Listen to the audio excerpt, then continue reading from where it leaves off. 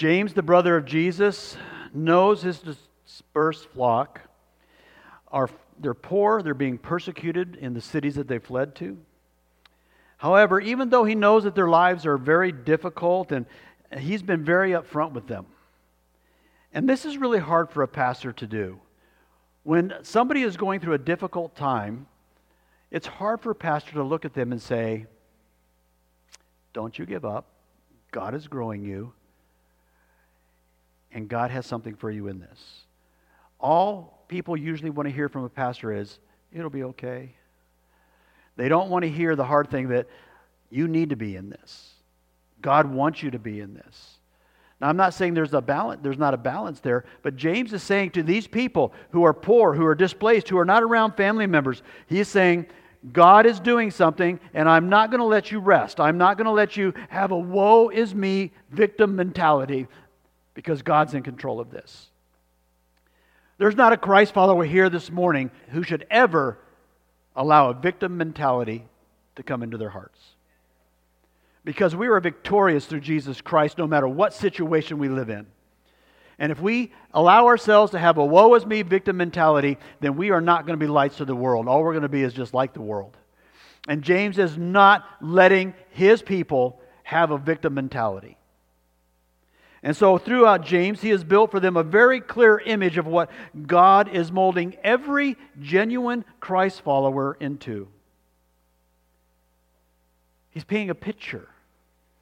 He's saying this is what all of us should look like spiritually. Who is he molding us to look like? His Son, Jesus Christ. God is in the process of molding every single one of His people to look more and more like His Son. And we see that in Romans 8:29. He says, for those whom He foreknew, He also predestined to do what? Be conformed to the image of His Son. What does God want you to become? Just like Jesus Christ. He wants you to be conformed to His image. We also see it in 1 John 3:2. Beloved, we are God's children now, and what we will be has not yet appeared. But we know that when He appears, everybody read this with me, we shall be like Him. That's the goal. And we can't do that with a victim mentality. Part of God's process for molding us is our own personal discipline and obedience to God's Word. That's part of His ordained process. He moves within each of us through the Holy Spirit to desire the changes that He's making. He moves each and every day to change us to be more like His Son. And we see that here in Philippians chapter 2, verses 12 and 13. Therefore, my beloved, as you have always obeyed, so now, not only in my presence, but much more in my absence. What does he say? Work out your own salvation with fear and trembling. So work it out. Here's that. This is our own process. This is part of our discipline and our obeying God's Word. Who is helping us do that? For it is God who works in you both to will and to work for His good pleasure. Amen. We don't have to do the first part without the second part, because we would always fail in the first part without God's help. And this is why James is so important for us to study. It gives us a picture of what a life of faith should look like day in and day out in a pagan culture. And you've heard me say it 100 times throughout this series. We live in a pagan culture. We live in a culture that does not want us around. And living day in and day out is going to start to cost us even more today than it was 10 years ago. I have a relative who just called me here not too long ago and said, I don't know what I'm going to do. I'm going to have to make a decision. Because if I do what my job wants me to do, I'm going to be fired. But I can't do what my job wants me to do because it's not what God wants. He's living it right now. In 2023. And he knows that he will lose his job if he doesn't do it the way his company wants him to. James's letter is the spiritual mirror that we need to look at every day, just so we can make sure that we are obeying and walking in God's Word and becoming what God wants us to be. How many of you here look in the mirror every day of your life? Come on. I think everybody does, right? Every morning, sometimes after lunch, get that thing out of that little piece of stuff out of that leaf out of your tooth, We look in the mirror for our physical presence all the time because we want to make sure that we are presentable in our situation, right? But how many of us look on a regular basis in the spiritual mirror or presenting ourselves like Jesus Christ every day, day in and day out? And that's what James does. He sets it up to where when we read through James and when we understand what he's saying, he's making us look in that spiritual mirror. He's making us look at how we're dressed spiritually and how we're acting spiritually and how we're moving spiritually. James expects his flock to grow and flourish as Christ followers. He expects them to not just survive in difficult situations. He wants them to embrace their trials and tribulations. He wants them to rejoice in them because God is doing a great work through them. And James isn't going to let them just sit back and moan and whine about how bad life is. Living lives of practical faith day in and day out, like James is presenting to us in front of a sinful world, is the only way that the gospel is really ever going to make a difference to anybody's lives. They need to see that you and I are different on so many different levels. We're different in what is primary in our lives, how we use our time, how we spend our money, how we develop our relationships, how we stay married in difficult times, how we raise our kids, how we work, how we build careers, how we spend our discretionary time. All of that, in a spiritual way, affects how we witness to the world. And so many times, if we're not constantly looking in the mirror to evaluate, we're going to let things drift into our lives that is going to hinder our witness to a great extent. And so this morning, as we continue in this study, we're going to be in James chapter 5. James chapter 5, starting in verse 12. It is on page 1291 of your Pew Bible. James chapter 5, verse 12. James chapter 5, verse 12. But above all, my brothers, do not swear either by heaven or by earth or by any other oath, but let your yes be yes and your no be no, so that you may not fall under condemnation. Let's pray. Father God, as we approach this single verse, we ask and pray that you would help us see where we're at, where we need to go. Father, help us to look in the mirror, our spiritual mirror, and to be challenged, to be encouraged, and Father, to praise your name that you have helped us understand who we're supposed to be in Jesus Christ. And we ask these things in Christ's name. Amen. One of the first things you're ever going to find out about this passage, about this one single verse, is it's a really difficult passage. There is difficulty surrounding James chapter 5, verse 12. It's really difficult to see how this verse fits into the flow of everything that James has been talking about. This has been debated a long time. How does this fit in to James's point? This one verse seems to just be thrown in by James like a tidbit of truth that's really not connected to anything. And we even see that this confusion or this not understanding how it connects necessarily shows up in our translations. Because I am sure that here this morning, out of all the Bibles that are here, from the King James to the ESV to the NIV to the Holman, all of you are going to see one of these three translations in your Bible. Some of them say, the first three words would say, but above all. Some of those, your translations will say that. Others will leave out the but and just say above all. And others will say now above all. There's really no consensus, and there's really no way to get consensus on how it's connected. None of these translations are wrong because they don't change the truths of what James is teaching. They just show the differences in how scholars feel this verse connects with James's flow throughout the letter. I believe that the clearest translation is now above all. I just think it fits in with the flow better. What James is saying here is now that I'm closing. Above all, He's finishing his letter. He is beginning his actual closing statements. He's saying, now, above all, as we finish, as we come to a close here, let me bring some final thoughts to your minds about living your faith practically. He is going to start closing his letter with something that he has talked about throughout his whole letter, and that is our speech, our tongues. I knew that James talked a lot about the tongue and about the speech and about how what we say comes from our hearts. I understood that, but until I really started to do some study on it, until we started going through this series, I never understood how much James talks about how we talk. It is the most significant theme in all of James because he keeps coming. He starts with it in chapter 1. We see a big section on it in chapter 3. We see it over and over and over where James is talking about how we speak and how our speech shows what our heart is, what's in our hearts.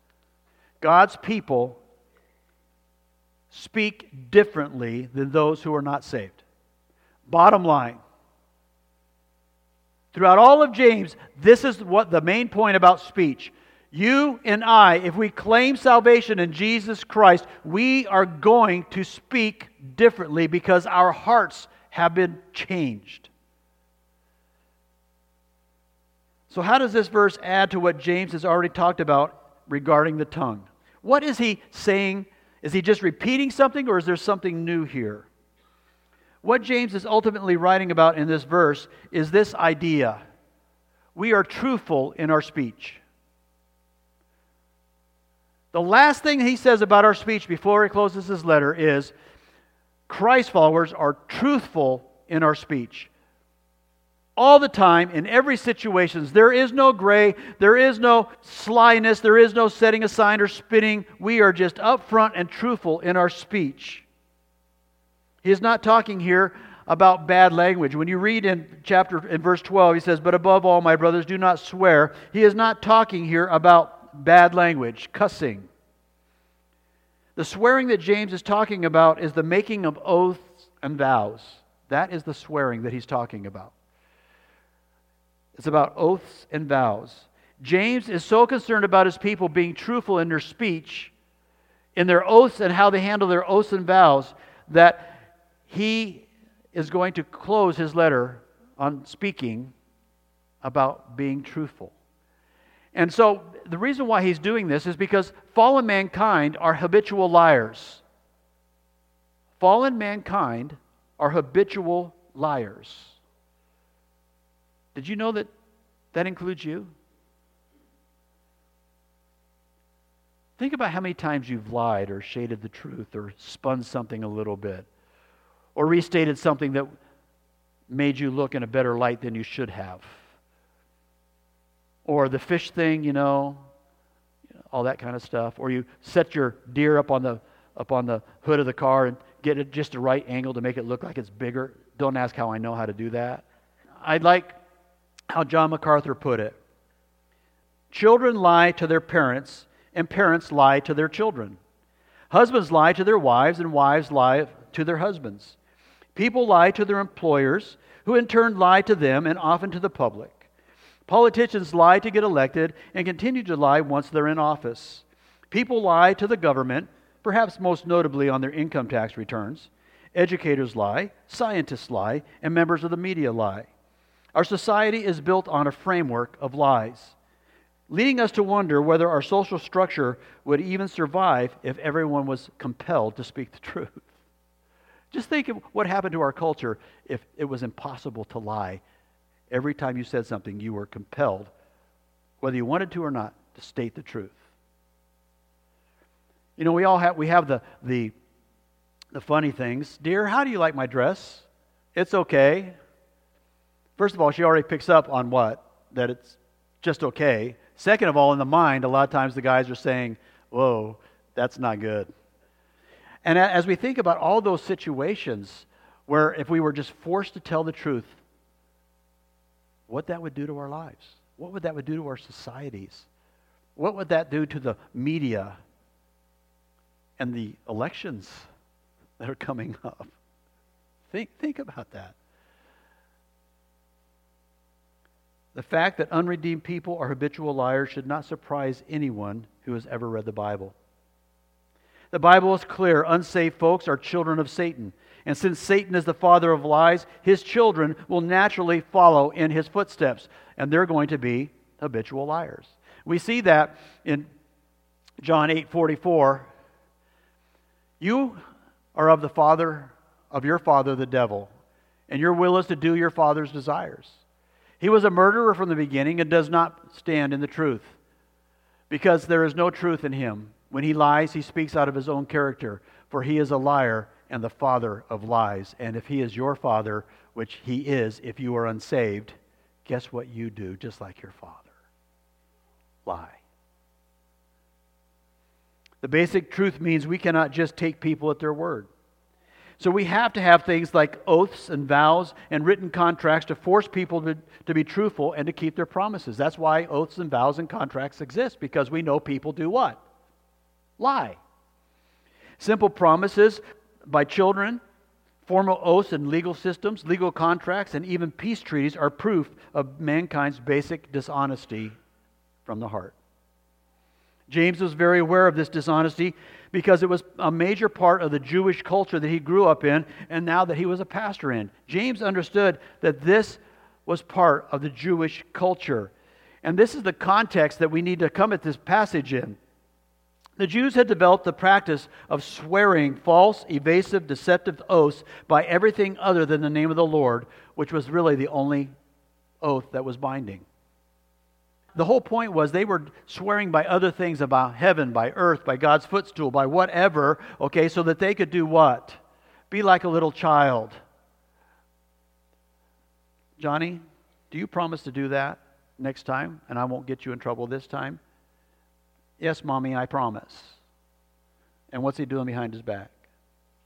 Crossing his fingers, because crossing the fingers means what? What he just said really wasn't binding. Now, the Jewish folks didn't cross their fingers behind their backs, but what they swore on, what they took oaths on as part of their normal culture day in and day out would allow them to manipulate the situation so they didn't have to keep their oaths and vows.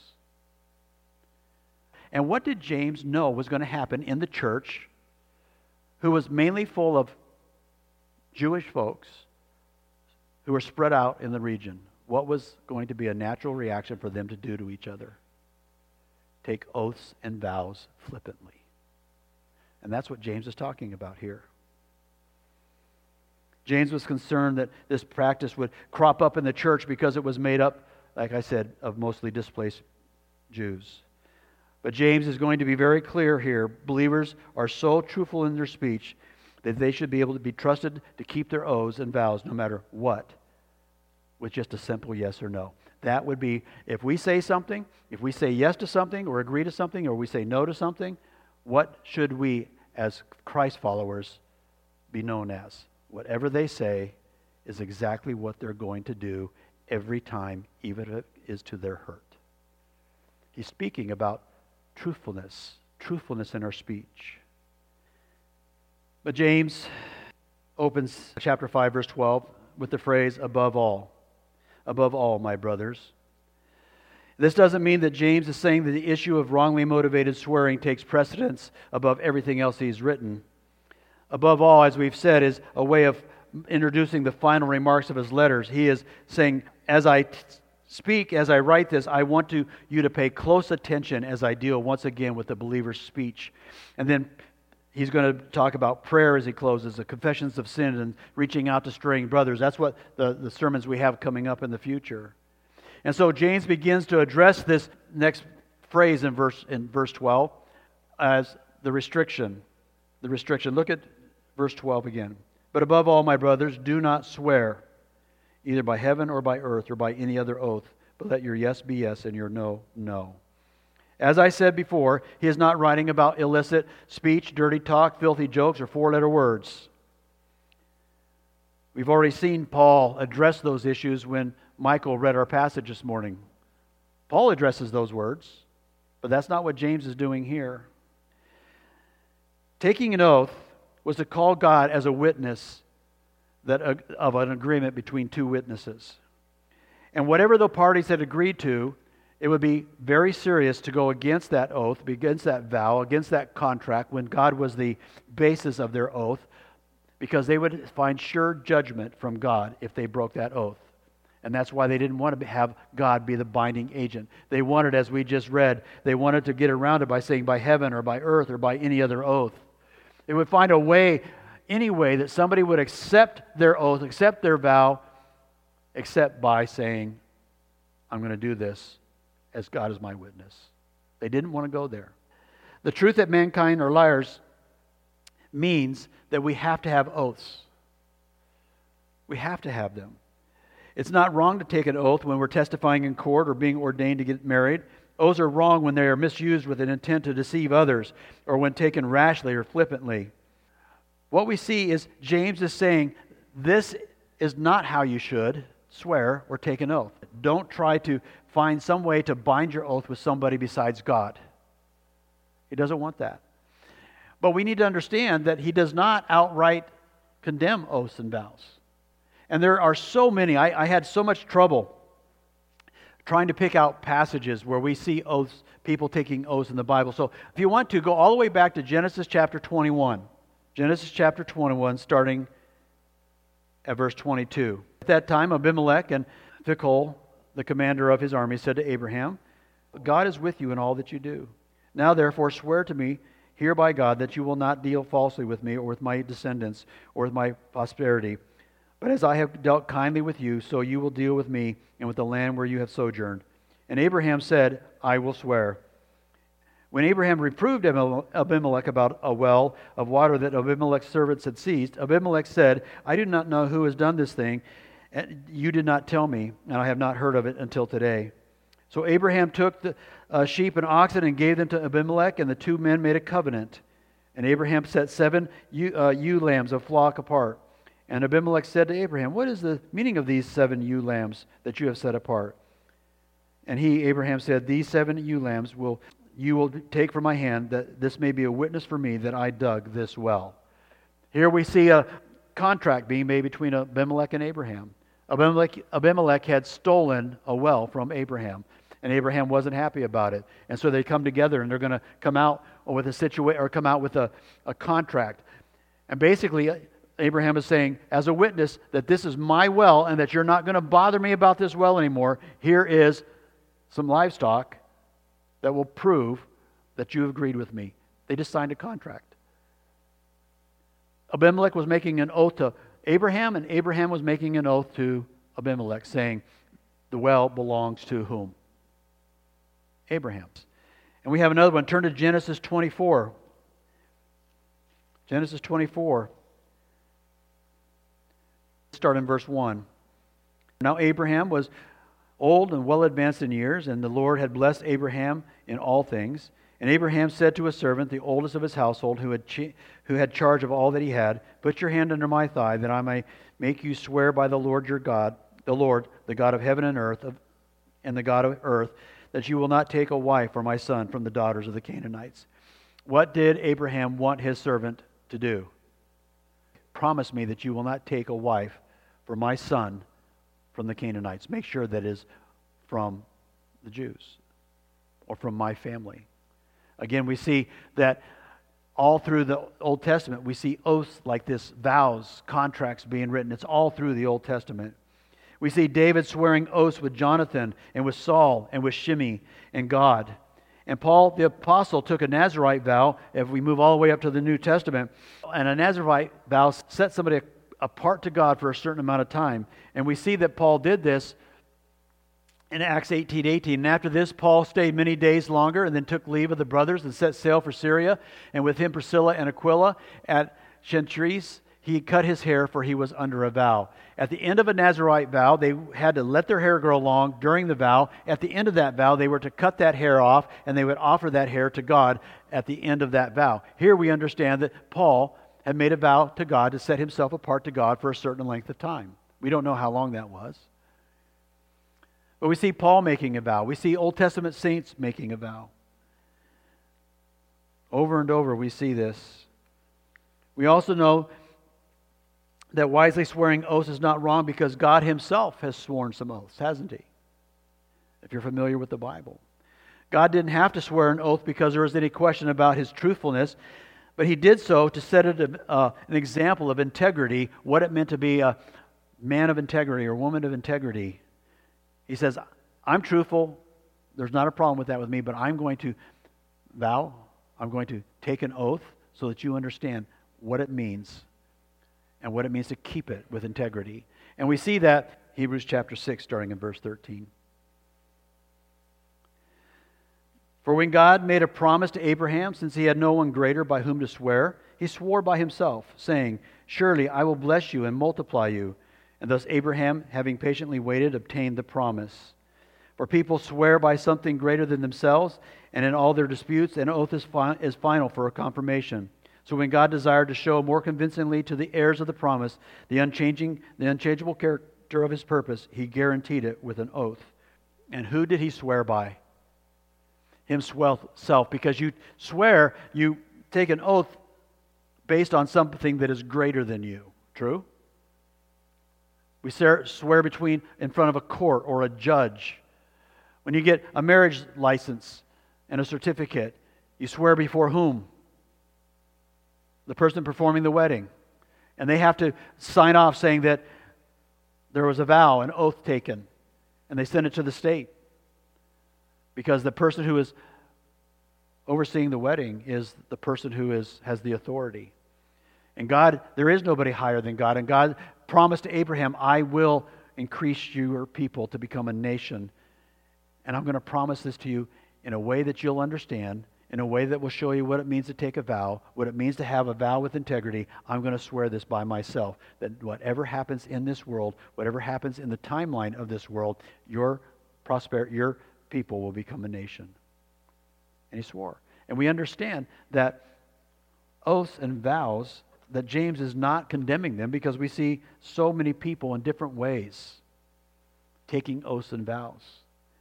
We also get the idea biblically that the seriousness of taking oaths is underscored by the consequences of making foolish ones. Did you know that there are some really foolish oath-taking in the Bible? And there's some severe consequences. If you look at Joshua, in Joshua 9, you can write this down, Joshua 9, starting in verse 3. Joshua took a foolish oath. He had the Hivites come to him, and they had dressed themselves like they had traveled a long distance, and their clothes were tattered, and their bread was moldy. And they came to him and said, Joshua, please don't hurt our nation. Take a vow. Promise us that you will leave us alone, that you will not come into our land and take us. And instead of going to God and asking God what he should do, Joshua, in his own reasoning, said, they've come from a long way. They're not going to bother us. Because he looked at them as what? Being disheveled and not having enough food. Their trip was a long time. But they were actually close neighbors. They had tricked Joshua into giving them an oath. And you want to know something? God made that oath stand. God would not let them out of that oath. It was a foolish oath. And there was great consequences because the Hivites were a pain to the Israelites for decades, for hundreds of years. And then we also turn to Matthew chapter 14. Matthew chapter 14, starting in verse 7. And this is Herod's foolish vow cost John the Baptist his life. And so a young girl came and danced before Herod, and he was impressed. And so he promised an oath to give her whatever she might ask. And so she immediately went to her mom. And her mom said, give me the head of John the Baptist. So the young lady went to where? Back to Herod and said, what? I want the head of John the Baptist. And look what he says. Prompted by her mother, she said, give me the head of John the Baptist here on a platter. And the king was sorry, but because of his oath and his guests, he commanded it to be given. And he beheaded John the Baptist because of a foolish oath. Foolish and frivolous vows and oaths have serious consequences. There are so many examples of oaths throughout God's Word. Therefore, we know that James is not commanding oaths and vows in general to be sin. He is only condemning swearing of oaths that are intended to deceive others, or when taken rashly, or to be made flippantly, or to be self-centered, like the Jews were used to doing. James is not teaching something new here. He learned it from his brother, Jesus Christ. James didn't just come to this on his own. Remember who his brother was? Our Savior, Jesus Christ. And look what he says, what Jesus is saying here. See if it sounds familiar in Matthew chapter 5. Again, you have heard that it was said to those of old, you shall not swear falsely, but shall perform to the Lord what you have sworn. But I say to you, do not take an oath at all, either by heaven, for it is the throne of God, or by earth, for it is his footstool, or by Jerusalem, for it is the city of the great king. And do not take an oath by your head, for you cannot make one hair white or black. Let what you say simply be yes or no. Anything more than this comes what? From evil. Who did James learn this from? His own brother. And James is telling his people, stop these oaths. Don't allow them to come into the church. And James moves on and instructs us that Christ followers should just simply use straightforward and honest speech. He instructs us. Look at the last part of James 5:12. Do not swear either by heaven or by earth or by any other oath, but let your yes be yes and your no be no, so that you may not fall under condemnation. People of integrity have no need to swear elaborate oaths to convince others of their truthfulness. People of integrity will never swear falsely to deceive people. Christ followers are known, or should be known, as people who keep their word, so much so that all they have to say is yes or no, and everybody knows that it is absolutely certain that what they have agreed to will happen no matter what. He says that is who we are as Christ followers. That is what we are as we become more and more like Jesus Christ. We, even though we live in a world and we do use oaths and contracts and vows and stuff, but he says as people, as a people, we are known to be truthful in all that we say, simply and upfront. No grayness, no hiding, no trying to shade it just a little bit. We are just truthful and upfront. And that's what James is saying here. He says, let our speech be simply yes or no. Remember earlier what Michael read. Therefore, having put away falsehood, let each one of you speak in truth with his neighbor, for we are members of one another. We should be people who speak the truth to one another. We are people who speak the truth to everybody we come in contact with, because we are like our Savior, Jesus Christ.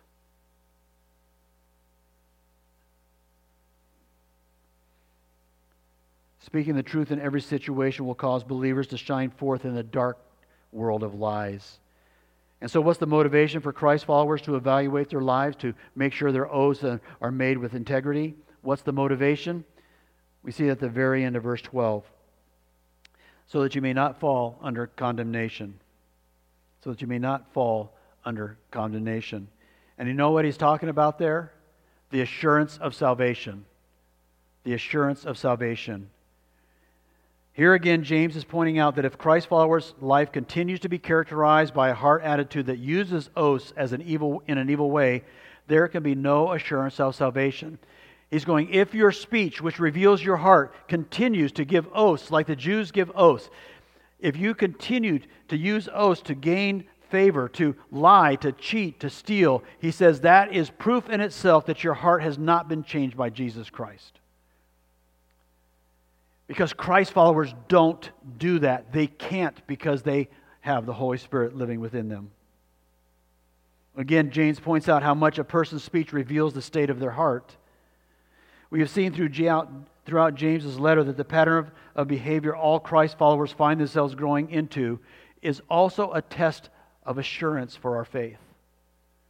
The Greek word that James uses here helps us understand he is not referring to God's discipline of believers. He is not talking to believers here or about believers when he says, so that you may not fall under condemnation, because the Greek word isn't used that way. The Greek word for condemnation is never used in the New Testament to regard a believer's discipline. It never is. It's always used to talk about judgment, the passing of a sentence. It's used in John chapter 5, verse 22, to talk about the passing a judgment, a sentence. In Acts chapter 8, verse 33, it describes Christ's judgment in Pilate's hands. Paul uses it to speak of God's judgment on sinners in 2 Thessalonians 1:5. And Peter uses it to refer to the condemnation of sinners on the day of judgment. It's always used with the idea of a judgment, not a discipline. The sobering warning that James is given at the end of verse 12 is that those who continue to use oath in the manner that he's referring to have shown that their hearts really haven't been changed by Christ. They can't have been. It doesn't mean that we don't make mistakes. It doesn't mean that we don't struggle with being truthful all the time, because we will all struggle with that. But it's not a pattern of our lives. And when we find out that we have not been truthful, when we find out that we have taken frivolous oaths, we find out that our speech is not truthful, we are the first people to go and to talk to somebody and look at them and say, "I'm sorry, please forgive me." It's not a pattern of our lives. We don't plan to be untruthful so that we can gain. And we have to understand something. Something as simple as lying on your tax returns, even a little bit. When you sign the bottom of your tax form, you're saying what? This is true. And my signature, what? Validates that truth. And if your tax records are not true, you just made a frivolous oath, because you were saying, on my integrity, what I have submitted is right and true. And so those types of things show up in so many areas of our lives. And we need to understand that that is not what James is talking about, because we do make mistakes, and we do have to correct them, and we do have to ask for forgiveness. But he's talking about here when it says, beware the condemnation of judgment. The idea of judgment there is, if this is a pattern of your life, you need to look in the mirror and make a really hard decision. Has my heart been changed really by Jesus Christ? Because if it has, I can't do these things as a pattern of life. I can't. I can't. Genuine faith always leads to a pattern of truthful speech in a Christ follower's life.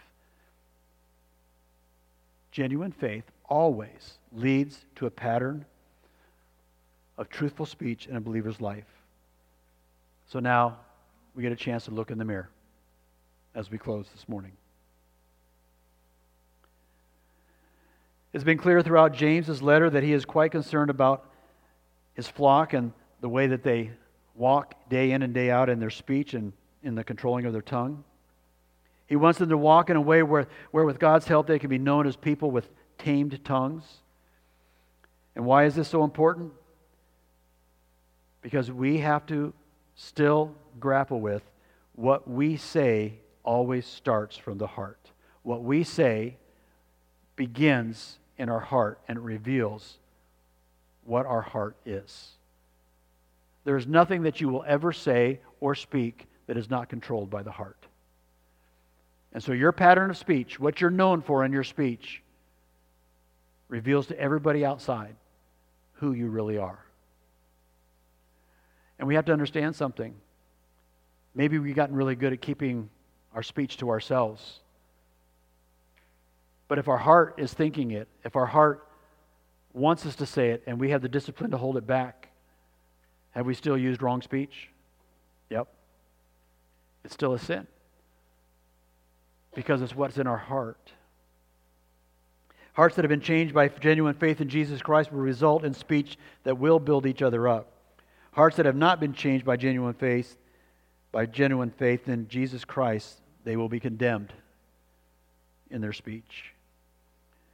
James is not the only writer that has spent a lot of time on speech. And so, how are we going to look in the mirror this morning? I want you to silently read the passages that I'm going to put on the screen, and I'm going to read them to you. You already know what James has said. We've seen some other passages, but there's some other verses, and there are literally hundreds of them in the Bible. Hundreds of them in the Bible that talk about our speech and what it should be and what it should not be. So as you look in the mirror today, as I read these things, you ask yourself, how am I doing? What does the mirror show about my spiritual heart? What does my speech tell about my heart? So, this is going to be a time of prayer. You'll have to not necessarily bow your heads because you're going to want to read or listen, but evaluate as I read these to you. Ephesians chapter 4, verse 29. Let no corrupting talk come out of your mouths, but only such as is good for building up, as fits the occasion, that it may give grace to those who hear. How's your talk? How's your speech? Psalm 19:14. Let the words of my mouth and the meditation of my heart be acceptable in your sight, O Lord, my rock and my redeemer. Is your pattern of speech acceptable to the Lord? Is that a heart's desire for you as you look in the mirror? Proverbs 21:23. Whoever keeps his mouth and his tongue keeps himself out of trouble. Is that a pattern of your life? Psalm 37:30 through 31. The mouth of the righteous utters wisdom, and his tongue speaks justice. The law of his God is in his heart, and his steps do not slip. Does that describe you in your speech as a pattern of life? Proverbs 15:4. A gentle tongue is a tree of life, but perverseness in it breaks the spirit.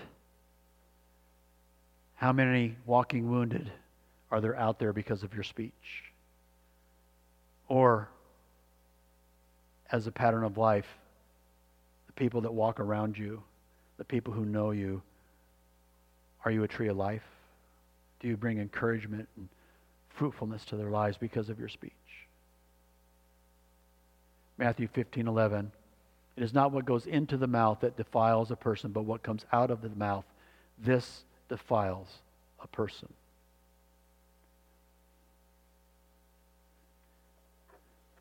What do you see in the mirror this morning about your speech? Is it patterned by truthfulness? By a heart that drives you to be truthful? And then finally, the last one, we've already read this. I just want us to leave with this one. Let no corrupting talk come out of your mouths. That's very easy to understand. But what is supposed to come out of our mouths? But only such as good for building up, and it fits the occasion, that it may give grace to those who hear. Nothing should ever come out of your mouth that is not intended to build somebody else up.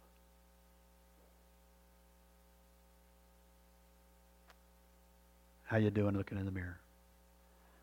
All of us struggle. None of us are going to be perfect at this. But God says if we are faithful and just, He is faithful and just and will forgive us of our sins if we do what? Confess. But what's your pattern of life?